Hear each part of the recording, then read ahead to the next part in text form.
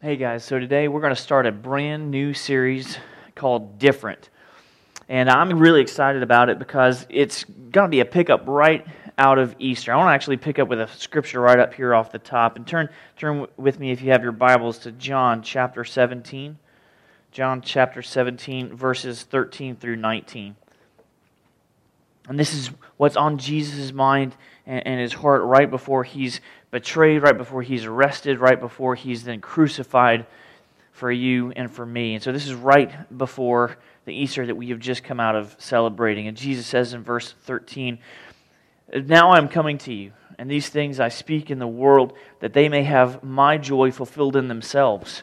I've given them your word, and the world has hated them, because they are not of the world, just as I am not of the world. I do not ask that you take them out of the world, but that you keep them from the evil one. They are not of the world, just as I am not of the world. Sanctify them in the truth. Your word is truth. As you sent me into the world, so I have sent them into the world." Verse 19, closing out, "And for their sake I consecrate myself, that they also may be sanctified in truth." And it's so great because that's, again, what is on the heart and mind of Jesus right before he's, again, betrayed and crucified for you and for me. We're on his heart. He says, you know what? They're not of this world. That's what we're going to be really talking about in this different series. A people set apart, to be in the world, but not of it.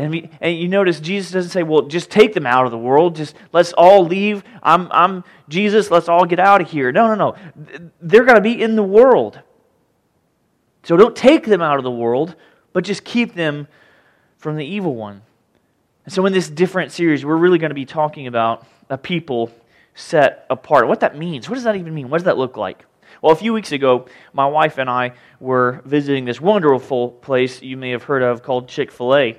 And at this Chick-fil-A, we were getting ready to walk in, me and my wife. And, if you know, my wife is kind of very pregnant. And so we're getting ready to walk in. And like every Chick-fil-A ever, is just packed busy. And all these people are coming out. So we sit there and we hold these doors open. And people come out and people come out. No one's saying thank you. No one's saying anything. We're just holding these doors open for people to exit, me and my pregnant wife. Finally, one guy comes out, the last guy out. And he says thank you. And then he says this, "You guys aren't from around here, are you?" And my wife and I, we are twins. We actually kind of look at the guy and say, well, almost in unison, well, yeah, born and raised. He's like, huh. And he walks away. It's almost like if you've seen that movie Rango, and I love the movie Rango. It's about this little lizard, and this little lizard's out, he's in a cage. He's, all kind of, house kept and everything like that. And through a tragic series of events, he gets, discarded out into this desert. And he's walking around in the desert, and all of a sudden he hears this voice from nowhere saying, "Blend in." And he says, "Where'd that voice come from?" He says, "Blend in." And he looks over and there's this little other lizard under the ground, saying, "Blend in, like the hawk's going to come and get you." And I think the world calls us to say that, "Oh, just blend in. Oh, just blend in. Oh, just blend in." But what we should be hoping to hear is more like, "Well, you're not from around here, are you?" See, that's what it looks like to be different. That's what it looks like to be a people set apart.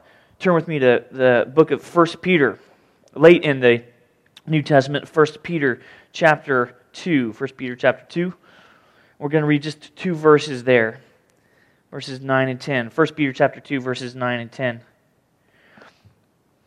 "But you are a chosen race, a royal priesthood, a holy nation, a people for His own possession, that you may proclaim the excellencies of Him who called you out of darkness into His marvelous light. Once you were not a people, but now you are God's people. Once you had not received mercy, but now you have received mercy." You've been set apart. You're a chosen race, a royal priesthood. One more scripture real quick. 1 John, a few more pages over to your right. 1 John chapter 2, verses 15 through 17. It says, "Do not love the world or the things in the world. If anyone loves the world, the love of the Father is not in him. For all that is in the world, the desires of the flesh and the desires of the eyes and the pride of life, it's not from the Father, but it's from the world. and the world is passing away along with its desires. But whoever does the will of God abides forever. So what does it mean to be different? What does it mean to be a people set apart? The great evangelist Billy Graham puts it this way. He says, Christians are like the Gulf Stream, which is in the ocean and yet not part of it. This mysterious current defies the mighty Atlantic. It ignores its tides and flows steadily upon its course. The color is different, being a deeper blue. Its temperature is different, being warmer. Its direction is different, being from south to north. It is in the ocean, and yet it is not part of it. So we as Christians are in the world. We come in contact with the world, and yet we retain our distinctive kingdom character and refuse to let the world press us into its mold. So over this 3-week series called Different, we're going to look at 3 amazing stories right throughout the Bible of people who were recognized, sometimes, yes, at a cost, for being different, for being a people set apart. So I'm going to recap, but if you have your Bibles, turn over to the book of Daniel. Book of Daniel, there in the Old Testament. And this is coming up, kind of out of the series that we've been into. And the Babylonians have conquered the nation of Israel. They split them up, and then they've taken them away into captivity. In captivity, they kind of assimilate some of the Jews there into what they're doing, and they basically take the smartest, youngest, most good-looking dudes, and they put them in a 3-year college to teach them Babylonian ways, to teach them Babylonian history, and to give them Babylonian names. On these 3 guys you may have heard of, Hananiah, Mishael, and Azariah. You guys heard of those? No? You might know them better by their Babylonian names, Shadrach, Meshach, and Abednego. And they're all friends and friends of this guy named Daniel. Daniel's name is Belteshazzar in Babylonian. They change it to. And so you've got Daniel, Hananiah, Mishael, and Azariah, or also then Shadrach, Meshach, and Abednego. And they're called to, Shadrach, Meshach, and Abednego are called along with all the other wise men and all the other, people in the kingdom to bow down to this 90-foot tall golden statue that King Nebuchadnezzar of the Babylonians had made and created. This 90-foot tall gold statue. And they said, we're going to bow down, and when you hear all these noises of all the harps and the lyres and the trumpets and the cymbals, you hear that noise, bow down and worship this golden idol. Guess what? These 3 guys don't. Shadrach, Meshach, and Abednego. We're going to pick up here at verse 8 of chapter 3. Verse 8 of chapter 3 in the book of Daniel. Therefore, at that time, certain Chaldeans came forward and maliciously accused the Jews. They declared to King Nebuchadnezzar, O king, live forever. You, O king, have made a decree that every man who hears the sound of the horn, the pipe, the lyre, the trigon, the harp, the bagpipe, and every kind of music, as if they left any instruments out there, shall fall down and worship the golden image. And whoever does not fall down and worship shall be cast into a burning fiery furnace. There are certain Jews whom you have appointed over the affairs of the province of Babylon, Shadrach, Meshach, and Abednego. These men, O king, pay no attention to you. They do not serve your gods or worship the golden image that you have set up. Then Nebuchadnezzar, in furious rage, commanded that Shadrach, Meshach, and Abednego be brought. So they brought these men before the king. Nebuchadnezzar answered and said to them, Is it true, O Shadrach, Meshach, and Abednego, that you do not serve my gods or worship the golden image that I have set up? We put you through this 3-year college. We've indoctrinated you with Babylonian ways and Babylonian gods and Babylonian history. We expect you to worship Babylonian idols. What's going on here, Shadrach, Meshach, and Abednego? And if you're ready, verse 15, when you hear the sound of the horn, the pipe, the lyre, the trigon, the harp, the bagpipe, and every other kind of music, again, as if they left any other instruments out, to fall down and worship the image that I have made, well and good. But if you do not worship, you shall immediately be cast into a burning fiery furnace, because that sounds fun. And who is the God who will deliver you out of my hands? Verse 16, Shadrach, Meshach, and Abednego answered and said to the king, O Nebuchadnezzar, we have no need to answer you in this matter. And let's just put a pin in that for a moment. Like, what? This is the king who's talking. King, we're not even going to talk to you right now. We're not even going to dignify you with an answer to this silly bow down and worship a golden idol question. We're not even going to talk to you about this. You think the king was mad? Oh yeah. We don't have a need to answer you in this matter. If this be so, our God whom we serve is able to deliver us from the burning fiery furnace, and he will deliver us out of your hand, O king. But if not, be it known to you, O king, that we will not serve your gods or worship the golden image that you have set up. In other words, if we die or if we live, it doesn't matter. We're not bound down to that gold thing that you have made because it is not our God. Nebuchadnezzar was filled with fury, and the expression on his face was changed against Shadrach, Meshach, and Abednego. He ordered the furnace heated 7 times more than it was usually heated. And he ordered some of the mighty men of his army, the strongest dudes, to bind and tie up and shackle, Shadrach, Meshach, and Abednego, and to cast them into the burning fiery furnace. Then these men were bound in their cloaks, in their tunics, in their hats, and their garments, and they were thrown into the burning fiery furnace. Now, why is that important? Because these dudes were pretty much walking flammable material.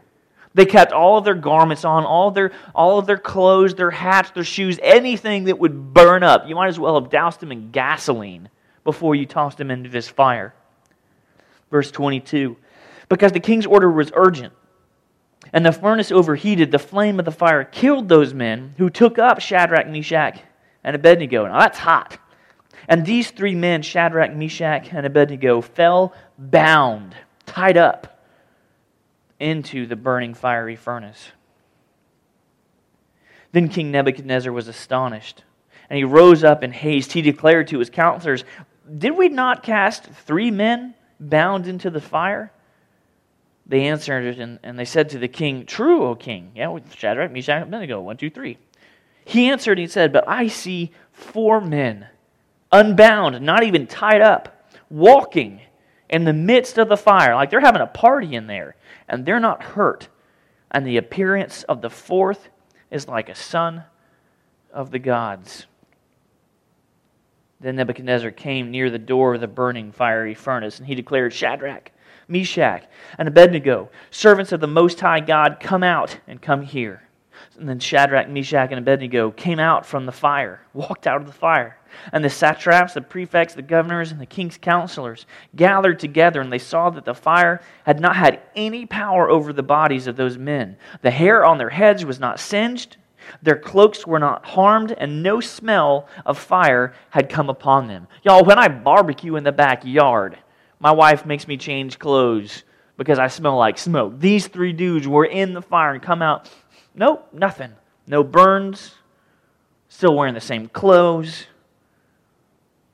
Verse 28, Nebuchadnezzar answered and said, blessed be the God of Shadrach, Meshach, and Abednego, who has sent his angel and delivered his servants, who trusted in him and set aside the king's command and yielded up their bodies rather than serve and worship any god except their own God.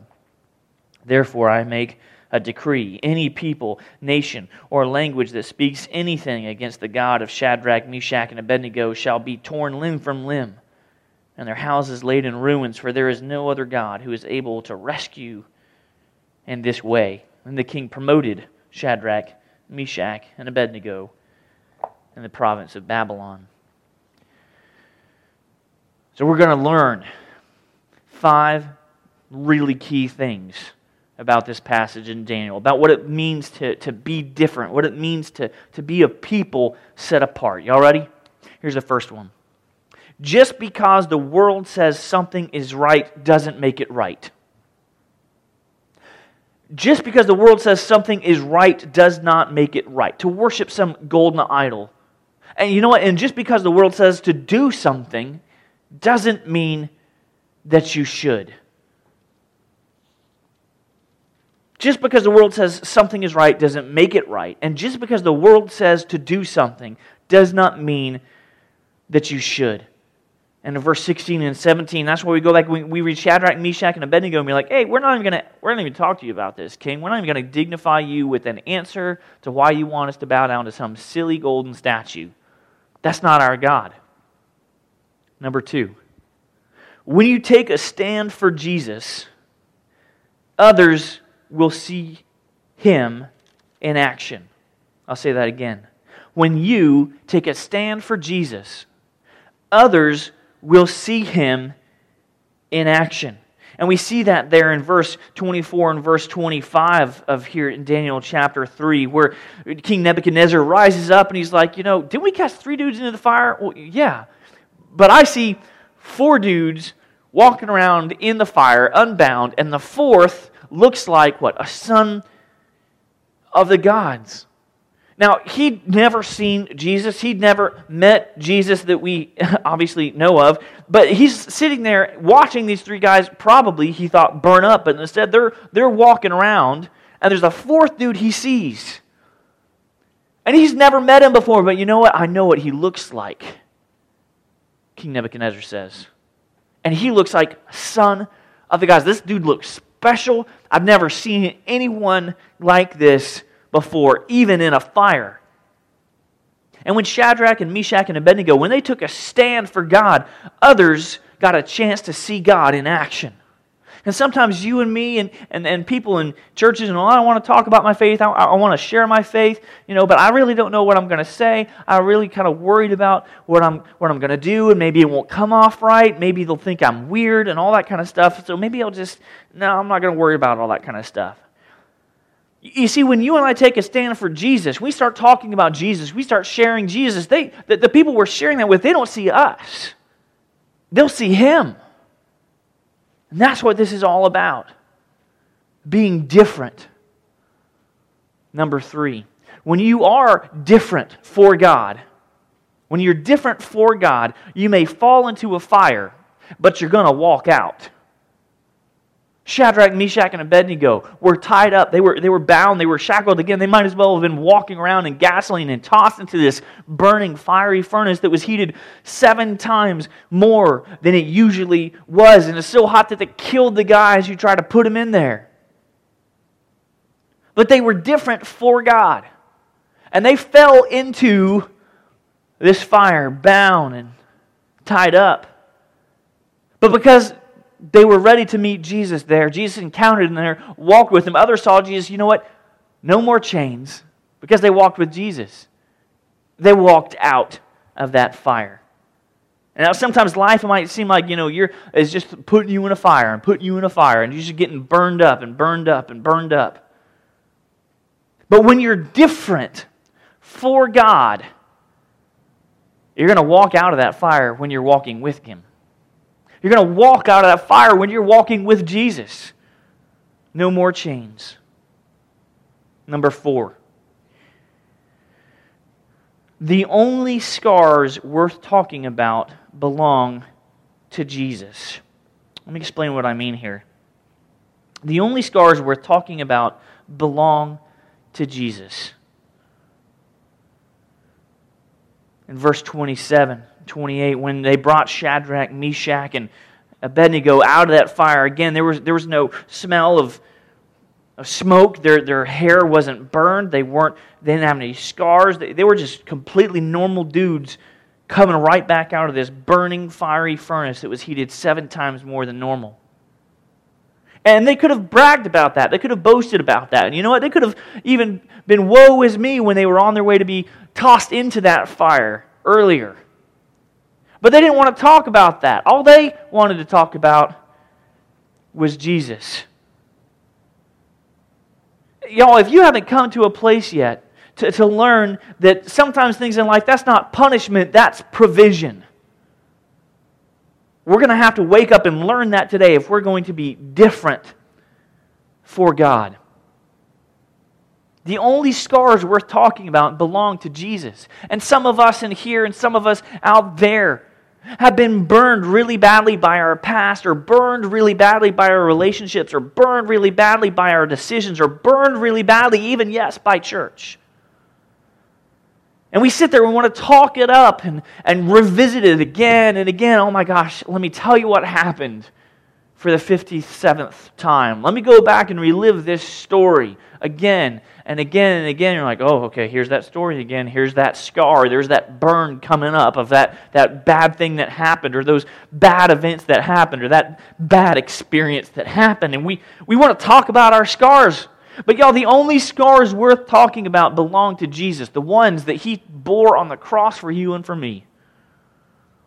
Holes in His hands, holes in His feet, crown of thorns on His head. And when we remember that, it shifts our perspective of everything about what it means to be different. We got to be done talking about what happened in the past and all those bad things and bad things and bad things, and stop looking at it as a punishment, maybe God's provision. Because God, He's God, right? He could have put out that fire, right? Phew, there's the fire gone. And we know He could have done that. He's done that in Elijah, or for Elijah. And it's God, come on. And God didn't make that fire either, did He? No, Nebuchadnezzar did, and his minions. But God also didn't put out the fire either, right? Because He wanted to join them in it. Shadrach, Meshach, and Abednego. And you know what? I'd rather be with God when it's tough. I'd rather be with God when I'm feeling like I'm getting burned up. I'd rather be with God in the fire than out there in the world when it's easy. I'd rather be with God in the fire than out there in the world when it's easy. Because the only scars we're talking about don't belong to me, they belong to Him. And the cost that He paid for you and for me. Turn with me to the book of 2 Corinthians. 2 Corinthians, we're going to be in chapter 4. Just read a couple verses there in chapter 4.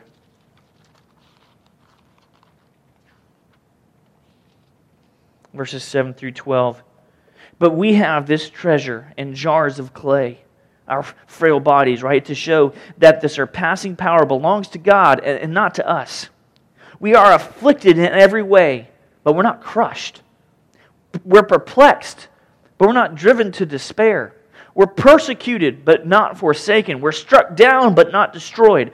Always carrying in the body the death of Jesus, those scars, so that the life of Jesus may also be manifested in our bodies. For we who live are always being given over to death for Jesus' sake. Saying, you know what, I'm not going to worship that at all. You know what, I'll go into a fire. Whether I live or die, doesn't matter. Always being given over to death for Jesus' sake, so that the life of Jesus may also be manifested in our mortal flesh. So death is at work in us, but life and you. And that's the life that King Nebuchadnezzar saw when he said, you know what, that dude walked around in the fire. Who's he? Who's that guy? Because Shadrach, Meshach, and Abednego chose to take a stand and be different. Our last point this morning, number 5. You choose who is king of your life. You choose who is king of your life. No one else can make that decision for you. Your wife can't make that decision for you. Your husband can't make that decision for you.